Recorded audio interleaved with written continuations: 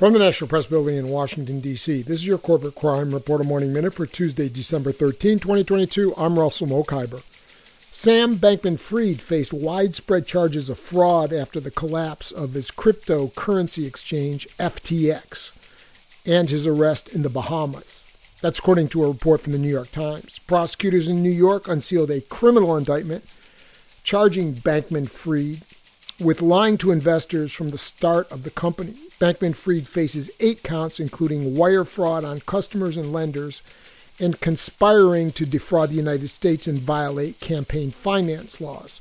The Securities and Exchange Commission filed civil charges alleging that Bankman-Fried misled investors who committed nearly $2 billion to FTX while also defrauding customers of the exchange. For the Corporate Crime Reporter, I'm Russell Mokhiber.